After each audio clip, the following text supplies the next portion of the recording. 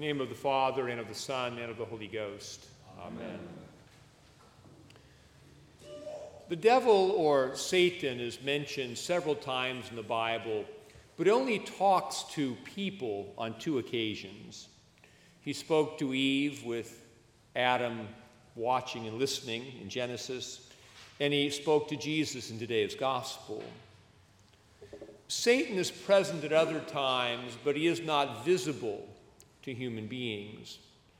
Part of the purpose of today's gospel is to reveal the devil as the unseen enemy of God's people. The temptation of Jesus in the wilderness is meant to be read in the light of the 40-year experience of temptation of Israel in the Old Testament. The temptations all match up. The stone into bread test relates to Israel's dissatisfaction with the manna that God had given them. The temptation to worship the devil in exchange for all the kingdoms of the world matches up with Israel's worshiping of the golden calves at the foot of Mount Sinai.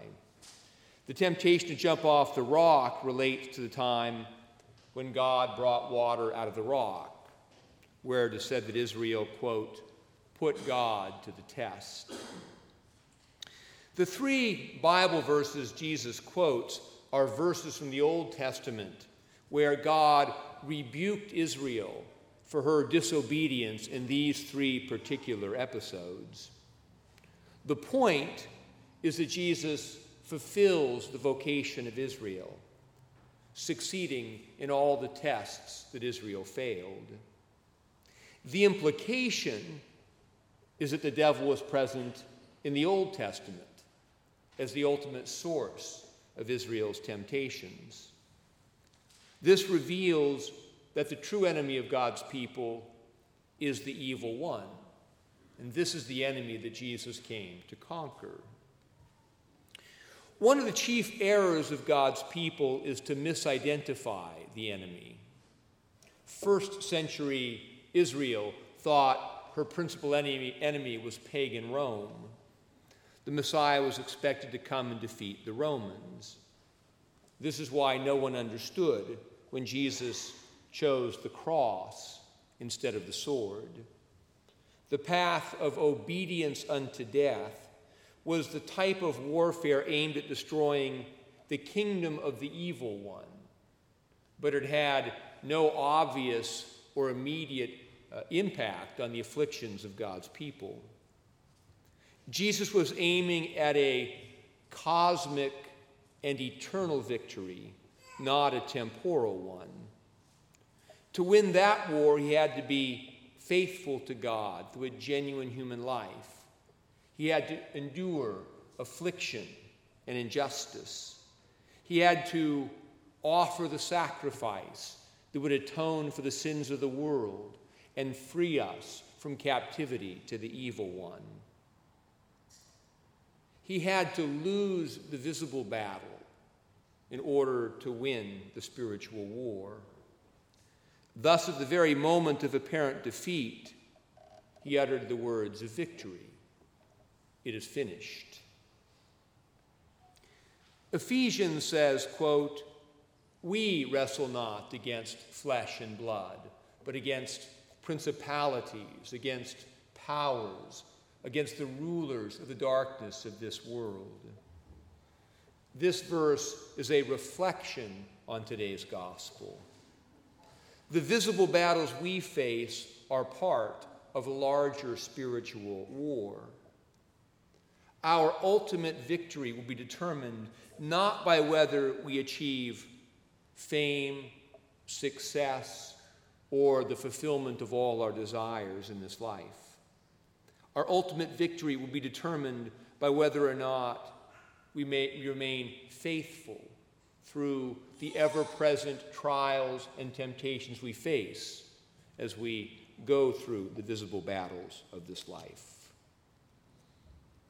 Every challenge in life has two dimensions. There is the visible dimension of eating, drinking, working, and playing. And there is the spiritual dimension of how these activities impact our faith and faithfulness. There are visible enemies, people and circumstances, and there is the invisible enemy who uses the visible things to discourage and anger us, to make us envious and covetous. The challenge we face is to fight the right battle, to discern the presence of the unseen enemy and act faithfully so as to conquer him. The tests are made more challenging in our time because of a cultural implication that faith should be an aid to our success. There is a sense among many that if I believe in Jesus and do all the right things, life should go well. Thus, for many, a setback or a misfortune becomes an unbearable test of faith. Why is God doing this to me? Many conclude that since God did not lead them into victory in some visible battle, they will no longer believe in him. This triumph of doubt over faith is precisely the victory the enemy is looking for. He is pleased when we win the visible battle at the cost of our faith. He is even more pleased when we win neither the visible battle nor pass the test of faith. Jesus did all the right things, had perfect faith, and got killed for it. We must reconcile ourselves to the truth that the call to be faithful will sometimes cost us things we want. There is a name for visible things that are more important to us than God. They are called idols, and we must continually renounce them. We must be ready always to give up anything that leads us away from faith and obedience. Quote, "Whoever does not forsake all that he has cannot be my disciple." But there is also a paradox. The things we forsake, the things we offer to God in sacrifice, come back to us eventually in resurrected form. Quote, "Everyone who has forsaken houses or brothers or sisters or father or mother or wife or children or lands for my name's sake shall receive 100-fold and shall inherit everlasting life." Jesus renounced the world, the flesh, and the devil and surrendered his very life in obedience.